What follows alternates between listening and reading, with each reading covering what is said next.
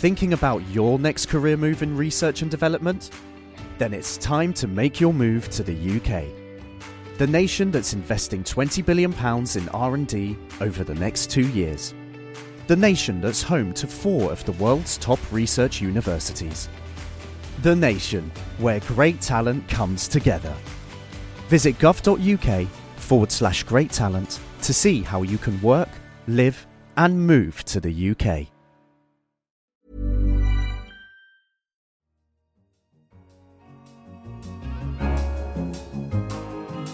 Hello, this is Babbage, our weekly technology and science podcast brought to you each Wednesday.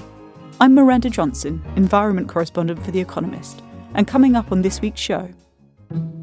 At some point in the next 10 years, there will be at least one, if not more than one profession that gets, if not eliminated, severely impacted. We'll explore the complexities in the discussion about artificial intelligence and jobs with Roy Bahat, the head of Bloomberg's venture capital fund, Bloomberg Beta. A much more profound effect will be the aging of the workforce. And so instead of asking what will happen to the accountants, let's start asking what will happen to the older accountants. Also, a pathogen that causes cystic fibrosis could be turned against tuberculosis. If you could find species of bacteria that also are fighting for territory in your lungs, they might already be using compounds to kind of stake their turf out. First, though, a quick word on Uber. It's a new beginning that starts with a familiar question. Where to? The ride-sharing company has had a tumultuous few months. It is facing accusations of stealing self-driving car technology, has dismissed several employees following internal investigations into sexism, and has seen the departure of several senior executives. Now, barely a week after this paper called for it, Travis Kalanick has stepped down as the company's CEO. Here to discuss what's next for Uber is our deputy editor, Tom Standage. Tom, there have been widespread calls for Mr. Kalanick to go. We even published an article along those lines. Did he leave or was he pushed? Oh, he was very much pushed. He thought that if he stepped away from being CEO and took this indefinite leave of absence, which is what he did last week, and it must be said that a factor in that was the fact that his mother died in an accident last month, he thought that that might sort of limit the criticism. He would only be involved, he said, in large strategic decisions. He would hand over the day-to-day running of the company to other people. But that wasn't enough. And what we saw this week, Tuesday, a group of investors, big investors in Uber, went to him. They wrote a letter, sent it to him saying, "You've got to go. We need to have a clean break here to make this clear that the culture that you have perpetuated within the company is going to come to an end." But it's not entirely a clean break, is it? Well, he does own an enormous number of the shares, and he does have a very large number of the votes on the board. So you can't completely defenestrate him. He will stay on the board. But I think it was all a bit uncertain last week. He was taking this indefinite leave of absence. Did that mean he was going to come back eventually? I mean, it was just they wanted certainty. And this way, it's very clear Uber is going to start on a search for a new CEO. Actually, it needs more than a CEO. It needs a CFO as well, and a COO, and a head of engineering. It needs a lot of people. And meanwhile, they've been having to reportedly pay people double the going rate to stop them from leaving. So they have a real problem with retention, with attracting people because of the reputational damage that all of these scandals has done to the company. That's absolutely incredible. I mean, people have come out with an enormous amount of criticism for Uber's culture, but ultimately it is a company with a valuation of $70 billion. Its success has been shaped by Mr. Kalanick. Where will the company go next? Well, I suppose that's the paradox, really. The reason Uber did so well is in part because of his personality. And he is someone who wouldn't take no for an answer, was prepared to play fast and loose with regulations. I mean, that's really how Uber got to where it is, by essentially saying regulations on taxis don't apply to us, regulations on employees don't apply to us, our drivers are not employees, and there have been a whole load of legal battles around that. But the reason they got so big so fast was that Mr. Kalanick drove the company in that way. He has a very driving, forceful personality. Go fast and break things. Well, quite. Although, of course, that is a Facebook motto which they no longer use, and they make very clear that that's not what it's all about. And I think this is something we're seeing more generally with internet companies, which was that in the old days of the internet, as it were, 10, 15 years ago, internet companies did stuff that affected things on the internet. And nowadays, internet companies do stuff and it affects things in the real world, like cars and employment and so on and so on, aside from just what happens within the culture of the company. company and for just the users of that internet service. And these services are so big and affect so many people. And I think that is something that has taken internet companies and their leaders a really long time to realize that the old kind of, the normal rules don't apply to us, that was maybe a good thing 10, 15 years ago. But these days, you really can't stick with that anymore. So I think what the company needs to do now is essentially rebuild its management ranks, particularly needs a CEO and a CFO. And I think the other thing about the valuation is that this is a private company. I think the investors are worried. This is one of the reasons they want to move on from all of these scandals. They want the company to go public. They want to be able to realize the value. And they're worried that all of these scandals are going to mean that actually that 70 billion valuation is at risk. And so in many ways, they're looking out for themselves. This is what's supposed to happen. This is how capitalism is supposed to work. And what we said in our leader last week is that actually it would be great for the company if it did go public, because when a public company is hit by a scandal, its share price goes down. And that's a very, very clear sign that people aren't happy, and it puts pressure on management to do things. With a private company like Uber, that doesn't happen, and the pressure has to be exerted in different ways. And that's what we saw happening this week. Thank you so much. Next, will AI and automation destroy jobs or produce a boom in productivity and prosperity? Probably both. So to understand the changes happening, the media group Bloomberg assembled a series of workshops with a diverse set of thinkers to consider transformations in the economy, fittingly called the Shift Commission. Roy Bahat is the co-chairman of the commission and the head of Bloomberg Beta, Bloomberg's venture capital firm. He has a diverse background in media, technology and government, having worked at McKinsey, News Corp and the Office of the Mayor of New York, and still finds time to teach at Berkeley's Haas School of Business. I think what we will see is sort of bit by bit these different professions will be affected with unpredictable timing, but very spiky, sudden feeling effects. The Economist senior editor, Kenneth Cukier, asked him what's ahead for AI.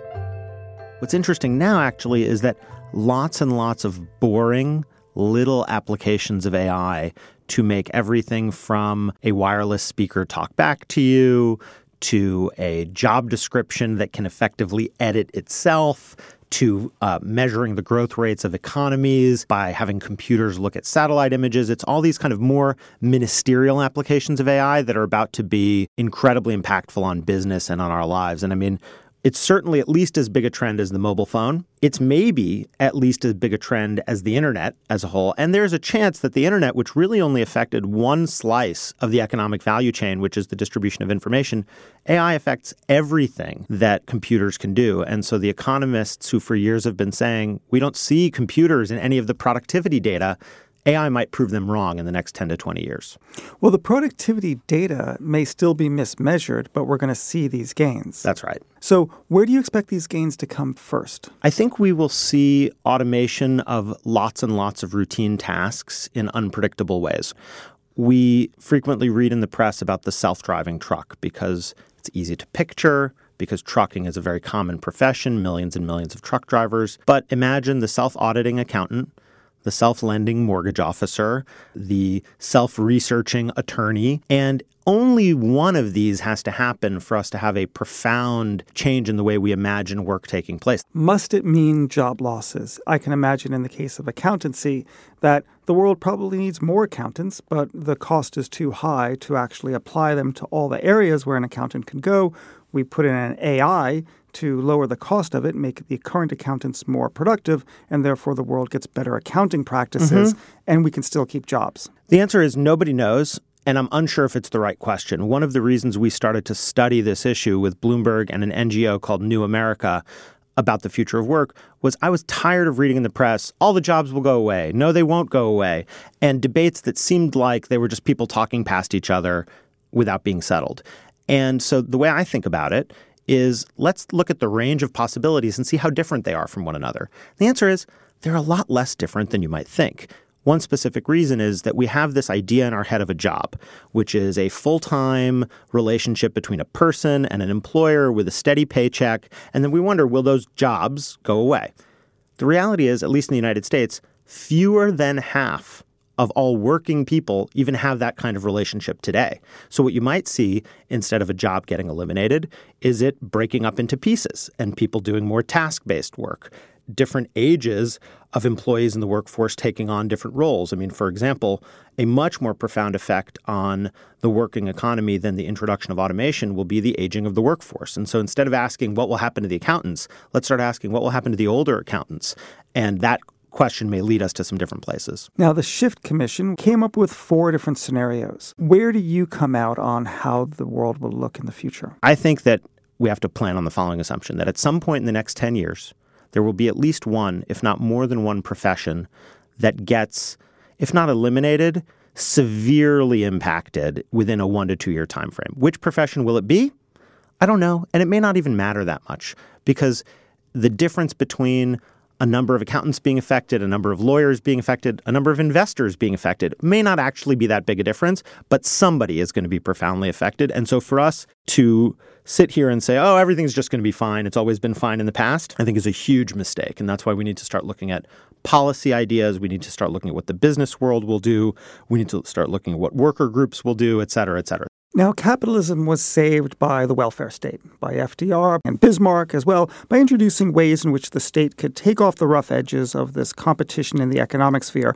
But it was also greatly improved by enlightened industrialists, people like Henry Ford, who introduced the 5-day work week and the 40-hour week and other features of capitalism, the weekend off, for example, so they could drive their cars. What is the responsibility for business in a world in which AI and automation is poised to rip through the economy? So I think that is precisely the question right now. We don't know the answer yet. We need to start having that conversation. And it needs to be a much more multidisciplinary conversation than it was in the past. So that's one side of it.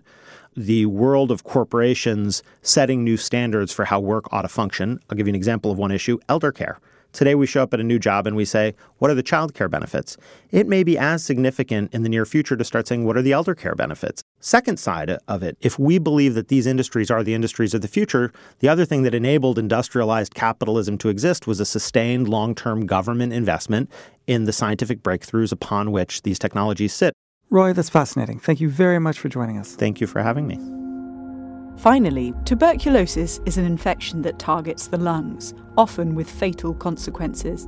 It has plagued humanity for thousands of years and continues to do so in pockets around the world. But scientists have now found a potential new weapon against it in the form of another pathogen. Joining us on the line to explain more is science correspondent Matt Kaplan.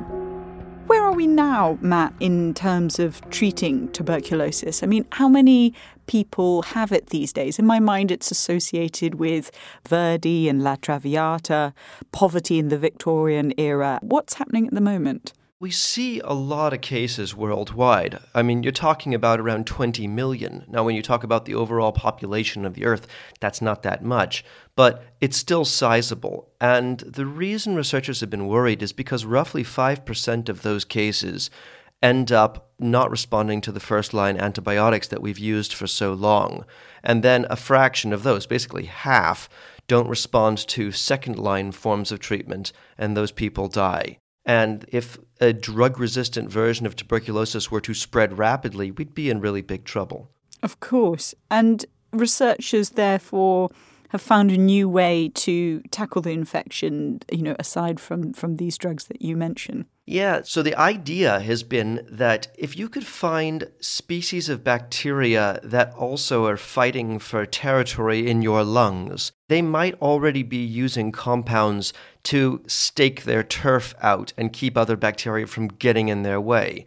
And this particular team looked at a species of bacteria that tends to do rather well in your lungs if you suffer from cystic fibrosis, which is a genetic disease that causes you to have a lot of mucus in your lungs, and therefore a number of weird bacteria can get a foothold. Mm-hmm. And can it be reproduce, this particular bacteria, without having to go back and bother those suffering already from cystic fibrosis? Well, the sample that the researchers worked with in this particular study actually came from a cystic fibrosis patient, and they're not interested in actually growing the bacterium and sticking it in people's lungs. That would be not a good idea. But what they did was they examined the compounds that this bacterium spreads into the tissues around it.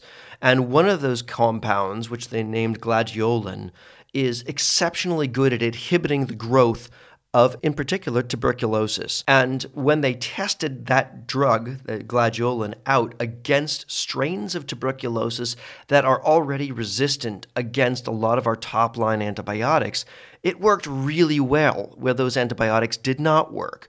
So that's why this is getting some attention. There's still a long way to weaponizing gladiolin, as it were, but it's a nice first step, and it certainly suggests that we might be able to do something with it. And are people getting too excited given that back in 2007 there was another kind of putative antibiotic, etnangion, that people got very excited about for TB patients that came to nothing?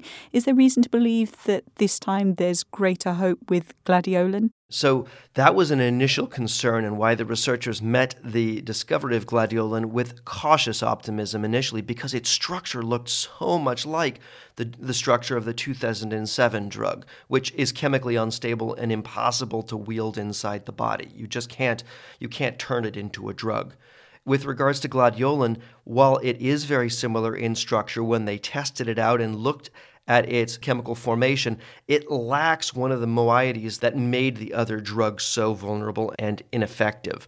So it does not have the weaknesses of the 2007 drug, and certainly is showing a lot of promise. So that's why it looks like it might be worth an investment in. That's brilliant, Matt. Thank you so much. My pleasure, Miranda.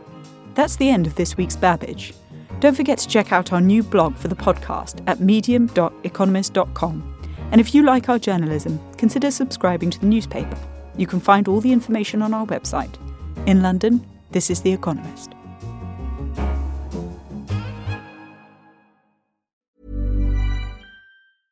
Thinking about your next career move in research and development? Then it's time to make your move to the UK. The nation that's investing £20 billion in R&D over the next 2 years. The nation that's home to 4 of the world's top research universities. The nation where great talent comes together. Visit gov.uk/great talent to see how you can work, live and move to the UK.